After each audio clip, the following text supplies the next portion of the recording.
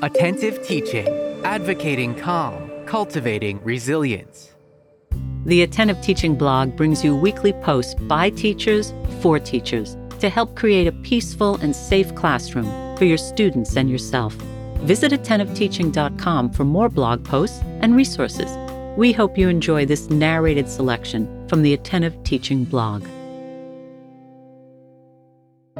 Can history teach our students to empathize? I'm Cindy Schwartz, and it's all in the way you approach it. We can teach empathy in our classrooms if we utilize specific activities that will enable students to understand how it feels to walk in someone else's shoes. For example, how did Abraham Lincoln feel when he learned about the first shot at Fort Sumter that started the Civil War? And what went through Teddy Roosevelt's mind when the government of Colombia refused his offer to buy the Isthmus of Panama in 1902 so he could build a canal? Did President Harry Truman feel guilty about his decision to drop the first atomic bomb on Hiroshima in 1945?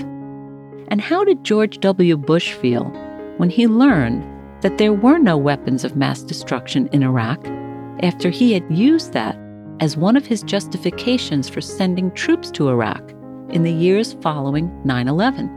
Posing these questions to students and allowing time for quality research and deep conversations about the research findings can help them become more mindful and empathetic about historical events and the people who are responsible for many of them. In 2013, Social Studies Research and Practice, a historical organization, defined teaching history empathetically in this way. They said it is an understanding about how people from the past thought, felt, made decisions, acted, and faced consequences within a specific historical and social context. However, some historians and some scholars think that there is more to it than that. According to Jason Endicott, an assistant professor of secondary education at the University of Arkansas in Fayetteville, Arkansas, and Sarah Brooks, assistant professor of education at Elmhurst College in Elmhurst, Illinois, there are 3 steps that teachers need to take when they are teaching history empathetically. Number 1, teachers need to help students become aware of historical contextualization. Students need to consider how living in the past time period was different from living today.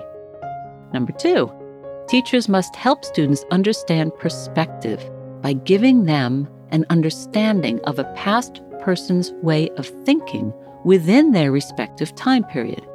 And number 3, teachers must help students have what's called an effective connection, which means that students must see a connection between the emotional life of the historical figure and their own life. It has to become personal in order for them to feel empathy. That advice gives us food for thought. Teaching history empathetically is possible. In my 30 years of teaching social studies, I've noticed that helping students to experience the events rather than just hear about the facts cultivates this empathetic mindset that we're looking for. So here are some practical ideas. I've tried all of them in my classrooms, and I have been successful with all of them. Mock trials. Why don't you try them? Do a mock trial about famous cases like the case of Sacco and Vanzetti. How about debates? Debate about historical issues like slavery. How about some role plays?